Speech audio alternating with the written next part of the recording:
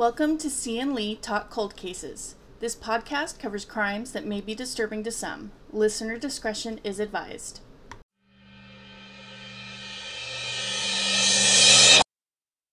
Hi, welcome to the very first episode of C&L Talk Cold Cases. I'm Christina.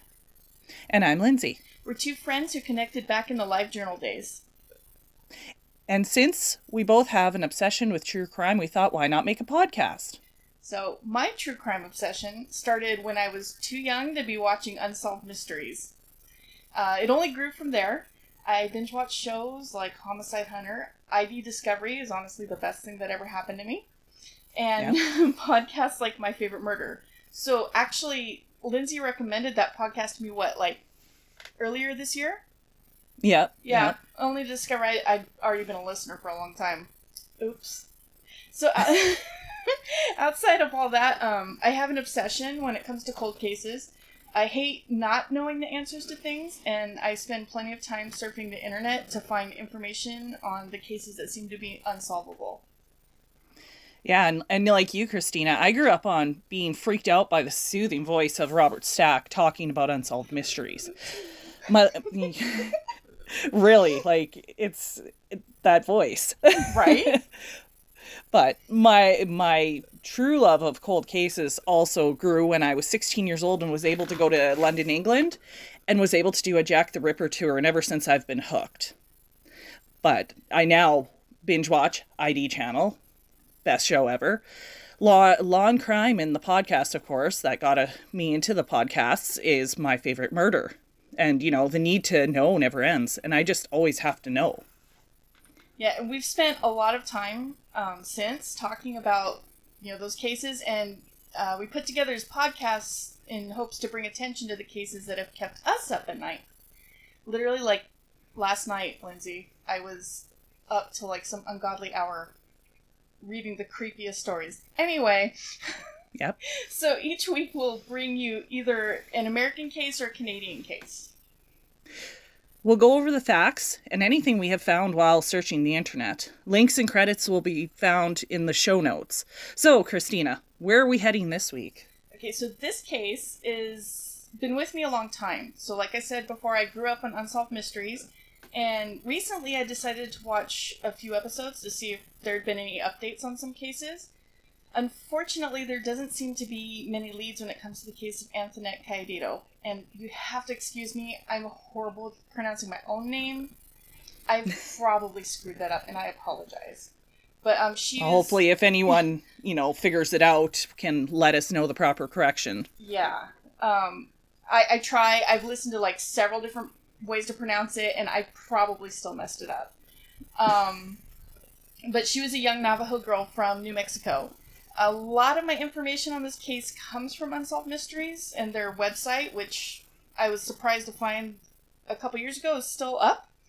But I've also done a few deep dives on the internet, and I'll provide those links in the show notes as well with the information I found. So if you want to go through and see, there's a lot of theories in there. I don't want to just bring anything out that hasn't been confirmed. So yeah, it's up to you if you want to keep looking. So Antoinette was 9 years old. She was living in Gallup, New Mexico with her mother and two sisters. She was the oldest. And on the map, Gallup's a town that lies not far from the Navajo reservation. So as the story goes, on April 6, 1986, Antoinette's mother awoke to find that her daughter was not in the home. And after checking with the neighbor and confirming that no one had seen Antoinette, panic set in. The search began, and authorities believed her to have been kidnapped. So Antoinette's sister, Wendy, I can't remember, I forgot if she was the youngest or the middle. But either way, the younger sisters were still very young, because Antoinette was only 9. But Wendy recalled a knock on the door about 3 a.m., and Antoinette was the one who answered, and the person identified themselves as Uncle Joe. And when the door opened, two men grabbed Antoinette, and she allegedly put up a fight, screaming, "Let me go," as she was put into a brown van. Wendy didn't recognize the men who had taken her sister. Oh, jeez. Yeah. So there's a few things that stand out in this case to me. About a year after she disappeared, the Gallup police station received a call for help. The little girl on the line claimed to be Antoinette, but before they could get any information on her whereabouts, the call was ended. And it was the 80s, so tracing a call is not as simple as it was today. No. But, yeah, afterwards, an unidentified man's voice was heard shouting, like, who said you could use the phone, before the line disconnected. Wow. Yeah, the mom actually said that that was her daughter's voice. Oh. But there was really no way to confirm it, because they weren't able to trace it, and it was disconnected before she could say, hey, here I am. Yeah, exactly. Yeah, so another alleged sighting was reported in 1991 by a waitress in Carson City, Nevada. This one, I'm still not 100% sure of, like, if it happened at all, because it just... Or if it's just speculation. Yeah, because it just seems kind of out there. Mm-hmm. So she stated that she was waiting on a table that said a man, woman, and a girl that was likely in her teens, which Antoinette would be about that age about that time. Yeah. She said the girl was deliberately dropping utensils on the floor, and at one point, when the waitress picked them up, the girl grabbed her hand. And after the threesome left, the waitress picked up the plate at the girl's seat and found notes on the napkin saying, "Please help me and call the police." The group had already gone by the time the note was found, so there was no way to know if the girl was Antoinette or not. Oh, jeez. It also seems kind of off to me, because if someone's making this cry for help, why would you wait until they left? Yeah, you would be a little concerned, but it was the 80s, right? Yeah, late 80s. So things are a lot different. Yeah. The 90s. So things are a little different, in those times. Oh, that's a good point, but you know what? There is more. Join us after a brief word from one of our sponsors.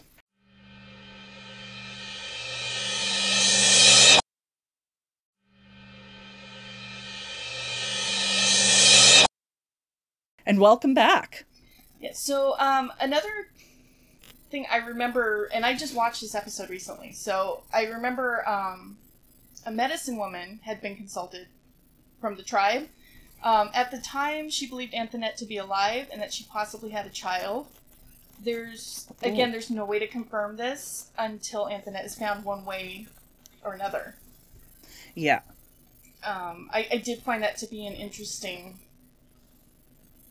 tidbit, though. Yeah, very. Yeah, and there are a lot of theories around the case. So the first is Uncle Joe, and I haven't really been able to determine whether or not there is an Uncle Joe. It seems there might have been, and one of Penny, who is Antoinette's mother, one of her brothers had been questioned and ruled out as a suspect. So from that, I take that even if there was an Uncle Joe, then maybe the kidnappers knew that, and knew that Antoinette would open the door, or maybe they just took a wild guess, like who doesn't have an Uncle Joe? Or, they thought, how some people call their friends uncle or auntie. Right. Yeah. So there could be that. Yeah, so there was really no way for me to find anything definitive on that particular part. And the mother, she passed away in 1999, so any information she may have had is gone.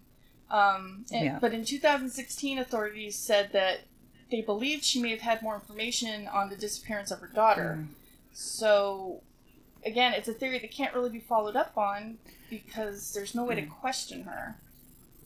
Yeah, there's no way to, Yeah, so, and there, again, in the link I'm going to post in the show notes, there's a lot of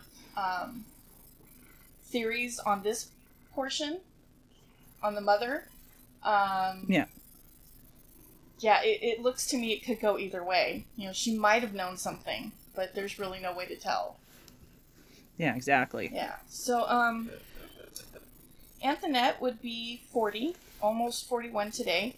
Unfortunately, just looking at the statistics, and it's unlikely to think she would still be alive. It's happened, though. Yeah, it has happened. And, you know, but until she's found, you know, to be deceased, there's always hope that she can be found. Yeah. And, you know, like, I'd just like to bring up a couple of, you know, little questions here, you know. Like, we already touched on the Uncle Joe thing, which, you know, is obvious, you know. There maybe might have been a Joe that they knew. Right. You know, there might have been someone in their life, you know, and it still blows my mind. Of course, you know, the 80s were a lot different than now. I'm a helicopter mom myself, and I would never leave my children alone. But, you know, growing up in the 80s and 90s myself, it wasn't uncommon to come home from school or, you know, be left for the night so your parents could go, you know, have coffee with the neighbors or something. So, you know, it just shows how times have changed. And, you know, us new moms of, you know, this time, we see this and go, oh, but, you know. Yeah. Well, yeah. Times are different. And that's another thing that people keep bringing up, and it's like, it was different. Latchkey kids were definitely a thing. I couldn't verify whether or not there was an actual babysitter. I think the mother said there was, but there seems to be belief that there wasn't. And so it was that she was the babysitter, essentially. Yeah. So I couldn't confirm either way. And like I said, you know, with the mother gone, there's really no way to verify that. Yeah. Yeah, and because you can't, you know, can't question the dead. No. Yeah. So, keep continuing. I'm done questioning. You're done questioning. Cross-examination over. Over. Yeah. So there's a thread on Reddit that I frequent from time to time, looking to see if there's any new leads or theories.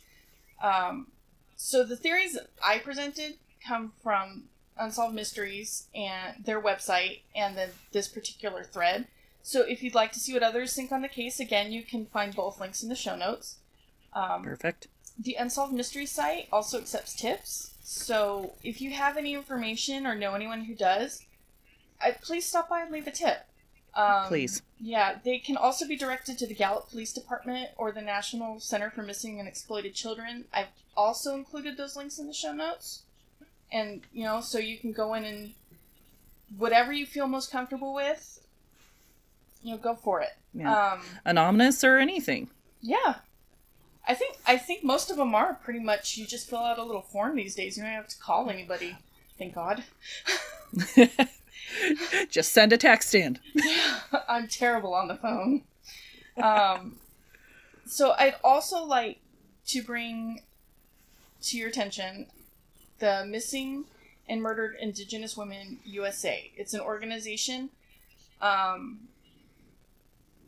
that is geared towards finding, you know, justice for these missing and murdered Indigenous women. Antoinette's a part of the Navajo tribes, and so many Native American women and children go missing and are murdered every year. You know what? It gives me a chill. It gives me a chill. Even in Canada here. Yeah. We'll be discussing further about that, but, you know, it just gives me a chill how all these poor women and young women are just vanishing. And it just seems like nothing's getting done.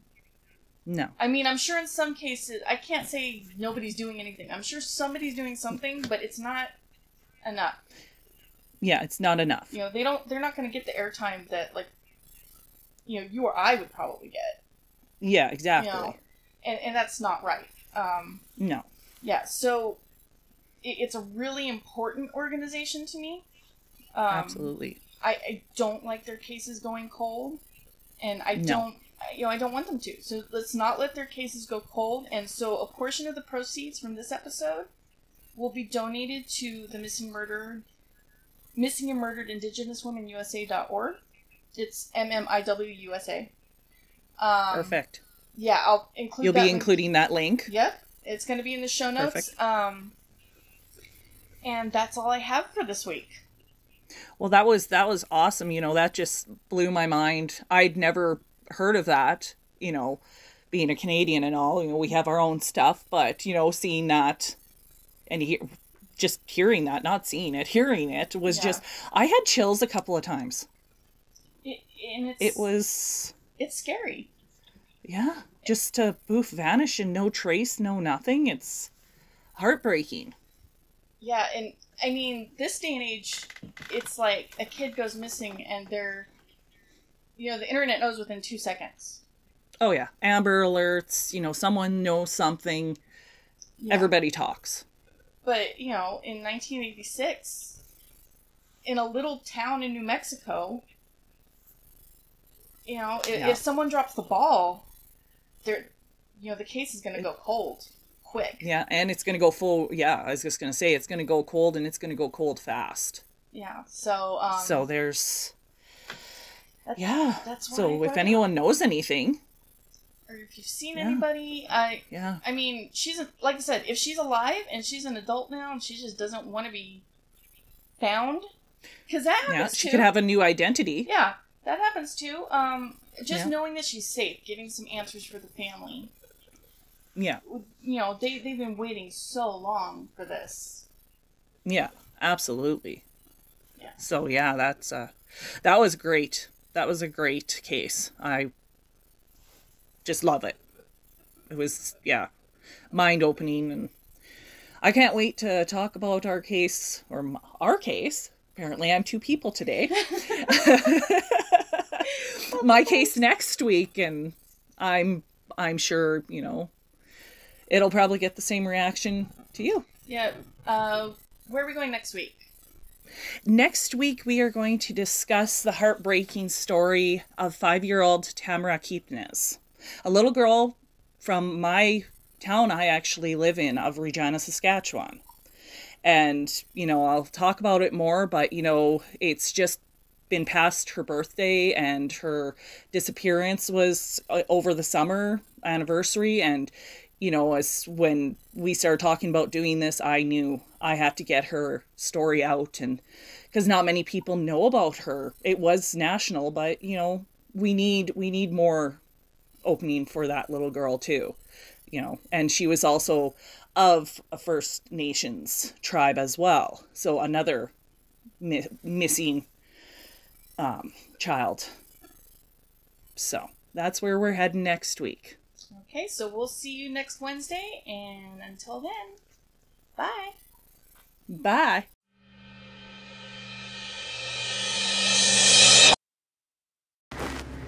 Hello, Christina here. I'm just popping in to say that there's a correction I wanted to make in the episode. So I made a mistake in my math. Antoinette would not be 41. She would be 43, almost 44. She was born in 1976. So I thought it was really important to make that correction before we got this episode out to you. And other than that, until next week, if you want to give us a follow, we're on Facebook, Twitter, and Instagram. All the links can be found on our Anchor page, or, you know, the username is AC Cold Case Talk, and that's on all social media. And until next time, bye.